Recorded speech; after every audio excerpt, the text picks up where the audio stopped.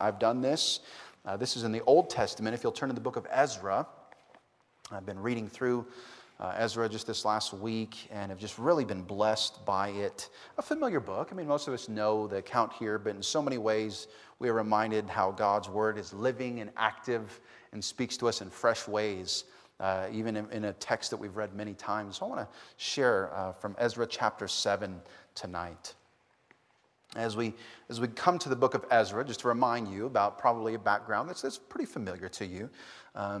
You'll see basically leading up to where we are in chapter 7, there's a series of wicked kings. If you go just really to the book immediately before, 2nd Chronicles and 1st Chronicles and 1st and 2nd Kings and so on, there's this series of wicked kings in Israel, not always, but many of them wicked and not serving the Lord, but rather serving idols and so on, and leading even the populace themselves into wickedness.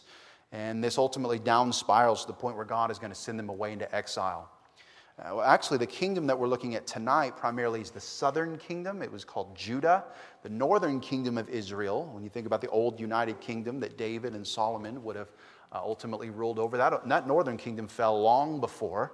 But God sort of kept this remnant. Basically, you think about the geographical area right around Jerusalem. But now, ultimately, he's going to send them. And the city of Jerusalem itself, the place of the temple, the place of the Ark of the Covenant, and all these sort of things, ultimately, even there, that's going to be destroyed, and they're going to go off into exile. And this is really hard for us to fathom. We need to be honest with ourselves here. It's really difficult for Americans to fathom what that could be like of going away into exile, because none of us have ever experienced that, to my knowledge. I think we're all Americans. I'm trying to think if we had some international people, it's possible. But the fact is it's been more than 200 years since we've had a hostile power on our soil. You know, we don't know what it's like in our lifetimes to be under occupation. We don't know what it's like to be shackled and hauled off hundreds of miles away and have your home destroyed. As a historian, I think the closest, that we could do is go back to the War of 1812. When Washington was burned, the British came through, burned the Capitol building, burned the president's mansion. There was no White House yet, but the presidential home. And that would have been a scary thing. But even then, they're not under occupation. And ultimately, of course, we run the British off. And so even then, we'd really have to go back to the 18th century to really have anything like this when we were under British occupation, many places geographically, including in the Carolinas. But so that's where they are. They're prisoners in some foreign land because of their sin. And so God brings them into this place, a kingdom called Babylonia. And they're kind of primarily in the capital city of Babylon. But this captures, ultimately, the kingdom that captured them is defeated, and Persia arises. And so now they're under occupation in some foreign land that is now under occupation. So this is just not a good experience. They're not happy. That they surely are at times tempted to think, has God forgotten us? Has God just completely abandoned us? But God, in keeping his word, makes his way to open the door to begin to return the people to Jerusalem and to rebuild the temple, ultimately to restore biblical worship, the worship that was given to them in God's law. But then they get back to Jerusalem. There's a small group that's able to go back under the Persian king, and the work stalls. There's these enemies that rise up around them and are going to kind of write back to the king and say, hey, you can't trust these people. They're building up walls. They're actually just trying to get away from you so they can be away from your rule. They're going to probably rebel against you. And ultimately, the whole thing falls apart. And for about 20 years, all the work in Jerusalem stops. And they're sort of living just as squatters in this old broken city of Jerusalem. And that's kind of where we are when we get to the beginning of Ezra. All of this is feeling remarkably uncertain in their lives. But then, as we often see in the Old Testament, at an appointed time, God raised up a man named Ezra. And that's what we're reading about tonight. Ezra is raised up to lead God's people, ultimately, to do this important work back in the Promised Land. And he's ultimately going to be, you think about the bigger picture of here, what is God doing? This is ultimately paving the way even for the Messiah, which is always in the background in the Old Testament. So would you look at Ezra chapter 7? Let's read it together. We'll read kind of two portions of it. Now after this, verse 1, the reign of Artaxerxes, king of Persia, Ezra, the son of Sariah, son of Azariah, son of Hilkiah, son of Shallum, son of Zadok, son of Ahitub, son of Amariah, son of Azariah, son of Marioth, son of Zariah, son of Uzi, son of Buki, son of Abishua, son of Phinehas, son of Eleazar. Now these names start sounding familiar, don't they? Son of Aaron, the chief priest. Just pause there. It's tempting to skip over the genealogies, isn't it? But there's a whole lot of importance in this genealogies. If I had time, we can go through it. But just theologically, remember this. God has always remembered what he's doing. He knows who his people are. They have not lost their lineage here. And ultimately, he's tracing himself all the way back to Aaron, the chief priest. Lots of things we could explore in the genealogies. But back to the text. This Ezra, verse 6, went up from Babylonia. He was a scribe skilled in the law of Moses, that the Lord, the God of Israel, had given, and the king granted him all that he asked. For the hand of the Lord, his God, was on him. Verse 7. And there went up also to Jerusalem, in the 7th year of Artaxerxes the king, some of the people of Israel, and some of the priests and Levites, the singers and the gatekeepers and the temple servants. And Ezra came to Jerusalem in the 5th month, which was in the 7th year of the king. For on the first day of the 5th month, he began to go up to Babylonia. And on the first day of the 5th month, he came to Jerusalem. For the good hand of his God was on him. For Ezra had set his heart to study the law of the Lord, and to do it, and to teach his statutes and rules in Israel. This is a copy of the letter that King Artaxerxes gave to Ezra the priest, the scribe, a man learned in matters of the commandments of the Lord and his statutes for Israel. Now pause there, and ultimately, we're not going to read it all, but here's this sort of record, this long letter that's coming from the king of Persia, a pagan king, not a Christian king, not a Jewish king, not following Yahweh. But if you'll skip all the way down to the bottom to verse 27, the last two verses. Blessed be the Lord, the God of our fathers, who put such a thing as this into the heart of the king, to beautify the house of the Lord that is in Jerusalem, and who extended to me his steadfast love before the king and his counselors, and before all the king's mighty officers. I took courage, for the hand of the Lord my God was on me, and I gathered leading men from Israel to go up with me. So there's a lot that we could look at here, but I just want to look at 3 observations from this text as we explore it together. And here's number 1. First thing is that we see the hand of God's providence everywhere in this account. That's the first thing that I'm taken by as I'm reading this in my quiet time in the morning this week, is just how God's hand of providence is everywhere. Sometimes it's mentioned explicitly, sometimes it's not mentioned explicitly, but even when you read the book of Esther, where God's name never occurs, and you know that, ultimately what you see is that God's hand is just everywhere. It doesn't even have to be stated explicitly. It's so clearly the hand of providence. It's in the background. On one hand, we could say about that the Bible as a whole, right? That God is ultimately always working, and very often it's later that he says, by the way, I was doing this, and I was doing this, and I was doing that. But here especially we see it in such vivid colors as we read about this story about restoration, going back, redeeming what has been lost. We see that God is at work guiding all things toward his purposes. We talked about that last week, didn't we? About God's providence, the way that he's able to guide in so many subtle ways that we're not even fully aware of very often. And this should always be a comfort to us as God's people. What in the world is God doing with COVID-19? How is there anything redeemable? How is there anything good about this? It's miserable. We've got the masks and the distancing and the job loss. How could anything good come from this? How could anything good come from the tensions that we're feeling nationally? How could anything good come from things in your personal life? The fact that my spouse lost her job, or that I lost a loved one. How could any of this have any redemptive purpose in it? And even the mundane things in our life. How can I have any importance? I'm just a mail carrier and I just go and drop off mail. How is there any importance of that? Oh, well, it should be a comfort to us that God always has a purpose for placing us somewhere, for leading us through a time, or whatever it is. God is always there.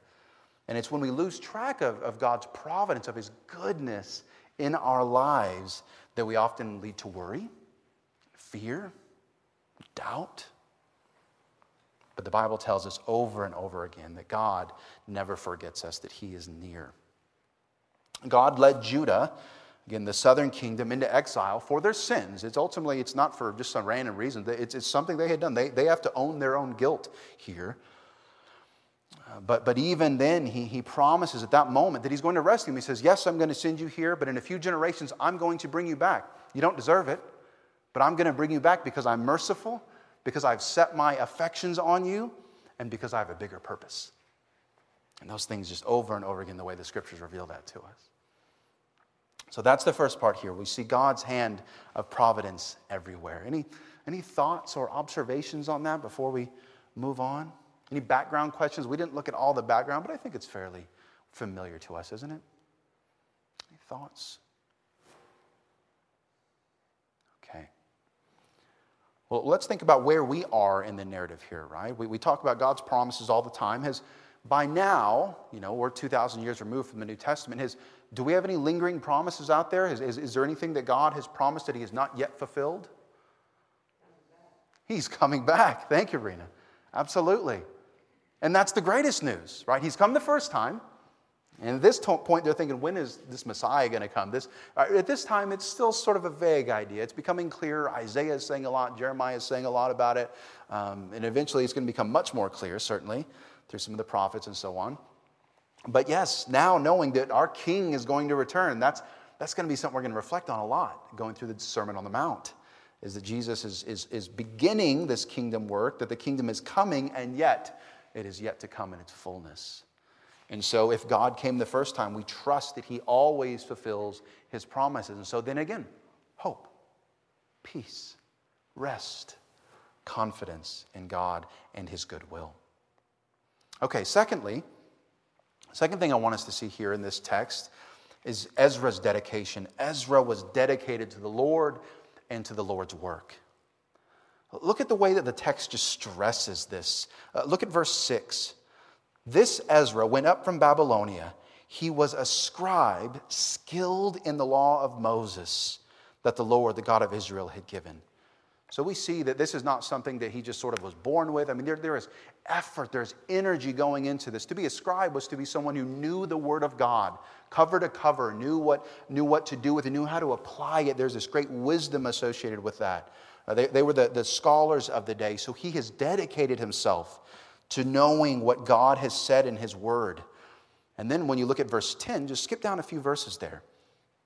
Verse 10 is going to even take that a step further. So he's gained the knowledge, but now for Ezra had set his heart to study the law of the Lord and to do it. So study, head, and to do it and to teach his statutes and rules in Israel.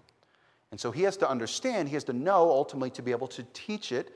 But then also he's got to live it out himself. He's not just going to be teaching things that he's not himself practicing, but to do it. And that's actually what we're going to see as we go through the rest of Ezra, if you would read it. You see he's ultimately establishing the priesthood, he's establishing order, he's establishing knowledge of the law, and so on. It's a powerful thing to see this. I think back, and I'm going to tell Joy now, if we ever have another son, he's definitely going to be Ezra. I'm just saying. What a great model here, we have to announce something tonight. Actually, no, I'm kidding. No. I hope you're not sending her for a ride home. Yeah. No, I brought my bicycle. No, I'm good. But there's just this powerful image here of a man who is dedicated to the Lord. There's devotion here. And then also to the Lord's work. That God, if you will send me, I will go and I will do this work. And by the way, y'all, this was not fun. There was nothing glorious about going back to this. Israel was a wreck. We think about the city of Jerusalem. Much of it had been destroyed. The temple is destroyed. There's hostile people around them that are not happy. Because you think about this, the Jews have been gone for a few generations. Other people have moved in. And hey, you Jews think you're coming back? No. You all go. I don't know if you've been in Babylon or wherever you've been, but this is where we live now. And so there's hostile people that are not happy that they're trying to come back. And so ultimately that's the antagonists that have tried to halt their work. So this was not a fun place. There was nothing glorious about this, and yet he's dedicated to the Lord's work. Look at verse 11. One more sort of adding to that, right? This is a copy of the letter that King Artaxerxes gave to Ezra. Look how he's described. The priest, So he's a minister. The scribe, he's a learned man in the word, a man learned in matters of the commandments of the Lord and the statutes of his statutes for Israel. And so just a wonderful picture of a man who is dedicated to the Lord's work. God knew that this is what the people needed going back. Now, there's other times that God calls certain people. Ezra's not a prophet. Very often God would send a prophet. Ezra's not one. God might send, he raises up judges at certain times. He might raise up a king at certain times. But at this point, as they're going back into the land, they need to know God's law. They need teachers of the word. And so God is going to call him up in this way as the people go back to be reestablished. I think the application here that strikes me so much is just the way that God delights to work through devoted servants. God delights for people to be dedicated, whatever the work is that God's called them to do, but that they would be dedicated. God takes delight in that. And I can tell you as one who studies history that when you look at all the greatest movements of God throughout history, even just in America, just think the last 250 years or so, you look at all the great movements of God, they're never associated with half-heartedness. Like, it's never just like you kind of have this really half-hearted church or denomination, and then God just sort of, all of a sudden pours out a spirit. But you find, for some reason, there's this college, for instance, I think about Yale in the 18th century, that has this group of students that are dedicated to praying hours every day, pouring out before the Lord in prayer, and a revival happens on campus. It's not half-heartedness where God pours out his spirit in this way. But it's where he finds devotedness. We could look at the first and second Great Awakenings. We could look at what God has done among many others throughout history. And God delights to work with his servants when they are devoted. Now, I've often told young seminarians that, they have so much energy and excitement. It feels so far removed from me now. If I go back 15 years, eventually sort of, life catches up for you, right? And it's reality. But when you're first starting out, like, it's, oh my goodness, I'm going to take over the world, and God's doing so many exciting things. And so they talk about, I want to just be used by God. I want to be an evangelist or a counselor or a missionary, whatever it is. It's all these different areas of service. I want to be a really good deacon, fantastic. And they're so excited. And often what I need to tell them is actually really simple. You really want to be used by God? Well, you need to start out by just really being devoted to the Lord. Because if you get that wrong, nothing else matters. Yeah, you could have all the skill, you could have all the head knowledge, you could have all the connections, you could be good at networking, you could be suave, you could be handsome, you could be well-spoken. But if you're not devoted to the Lord, none of it matters. Everything else is secondary. God delights to work with people who are devoted to him, not half-hearted, not doubtful, not hesitant, not lazy, but devoted. And again, this isn't just relevant for ministers, but to all of God's people, whether it's teaching Sunday school, whether it's working as an administrator in the church, whatever it is God has called us to do, raising a family. You realize when you're raising kids or you're raising grandkids, that's discipleship, right? You think of all the devotion and dedication that takes. I've only got 2. I mean, think about those families that have like 5, 6 kids. I mean, that's a little school there. I mean, it's, whatever it is God has called us to do, that we would do it to the fullest.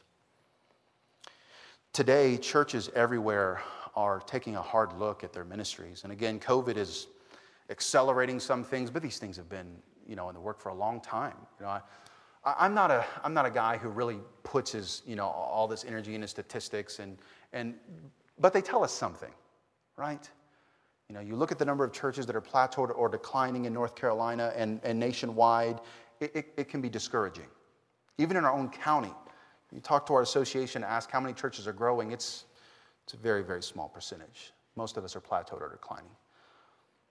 And so it's easy to sort of go, what is going on? What is wrong here? What are we missing? Oh, maybe we need more programs, or we need a better preacher, or we need, maybe our building, we need to make it look more modern, or maybe we need more smoke machines or better music. Depending on your church, you kind of strive for different things. Maybe we need to go back to the way we used to do things. It just depends. Churches, you're willing to try anything, right? Well, the Word of God says to us, do you want God to do a great work in your church? Well, you should begin by being devoted to the Lord and being devoted to his work.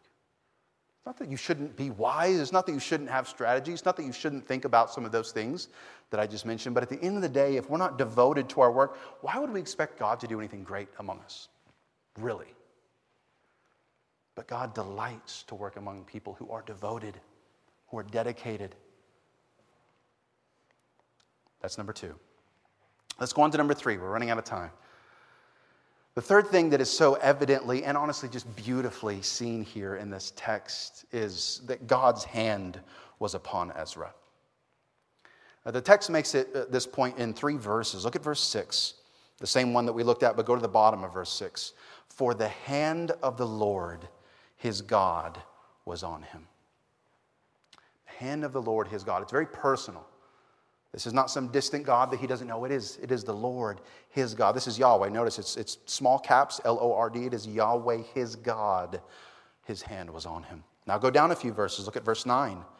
For the good hand of his God was on him. And so it's even emphasizing here the good hand, God's good pleasure, his good will that is on him.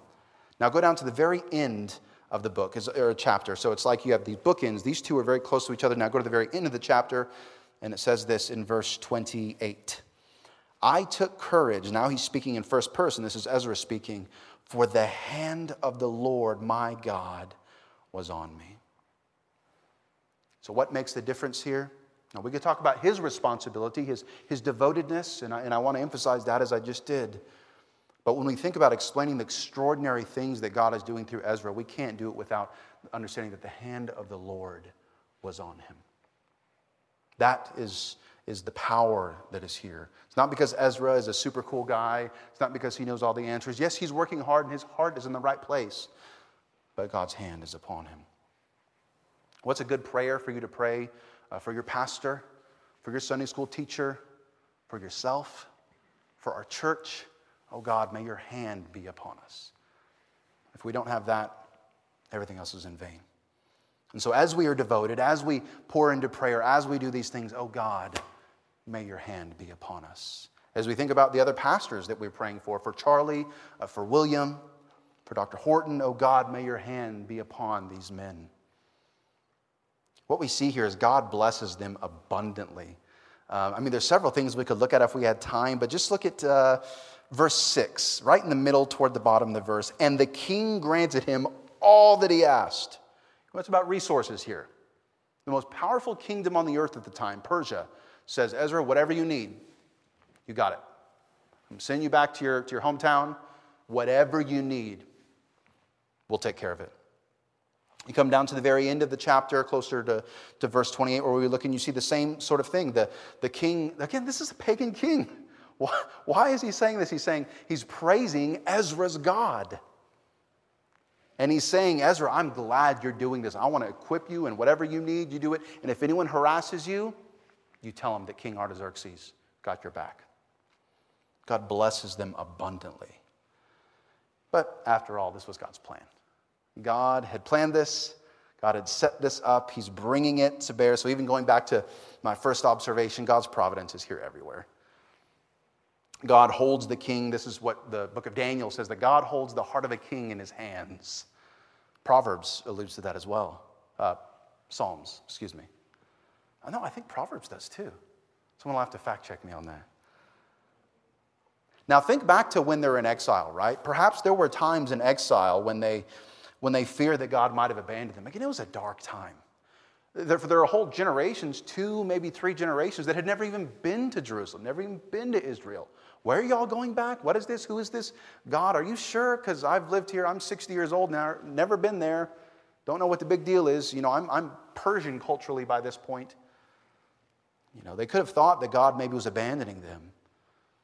But we must have confidence that God is still working things toward his purposes, as he did here. And he always does. So as we conclude, remember God's providence is perfect. God doesn't make mistakes. He doesn't have to be second-guessed. For our part, we should be dedicated to God, dedicated to his purposes, remembering what really matters in this life. The things, not the things that are temporal, not the things that are passing, but those things that are eternal and lasting. Lastly, let's pray that God's hand would be upon us in a special way.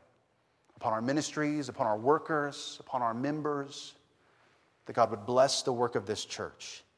That even if we live in a time that is challenging, even if we live in a time that it's easy to be discouraged in some ways, God's power is no less today, and God is no less willing. Let's be devoted. Let's pray that His hand will be upon us. Amen? Okay, let's pray together. Our God, we do thank You that Your providence is perfect. We thank You, God, that You are always at work. Lord, that You are even at work through our trials. And that's hard for us to think of somehow, but we think about how James says that so clearly. Lord, we think about the way that You work in our lives individually, but also, God, collectively through our church. I thank You for each one who's here tonight, Lord. I pray this word would resonate with them. God, for those who might be watching this later, Lord, I pray that You would bless them. Lord, I pray that we as a church would be devoted together. God, that our hearts would be in the right place, and that, oh Lord, You would pour out Your Spirit. Lord, that Your hand would be upon us. In Jesus' name, amen. Amen. And God bless you all. See you Sunday.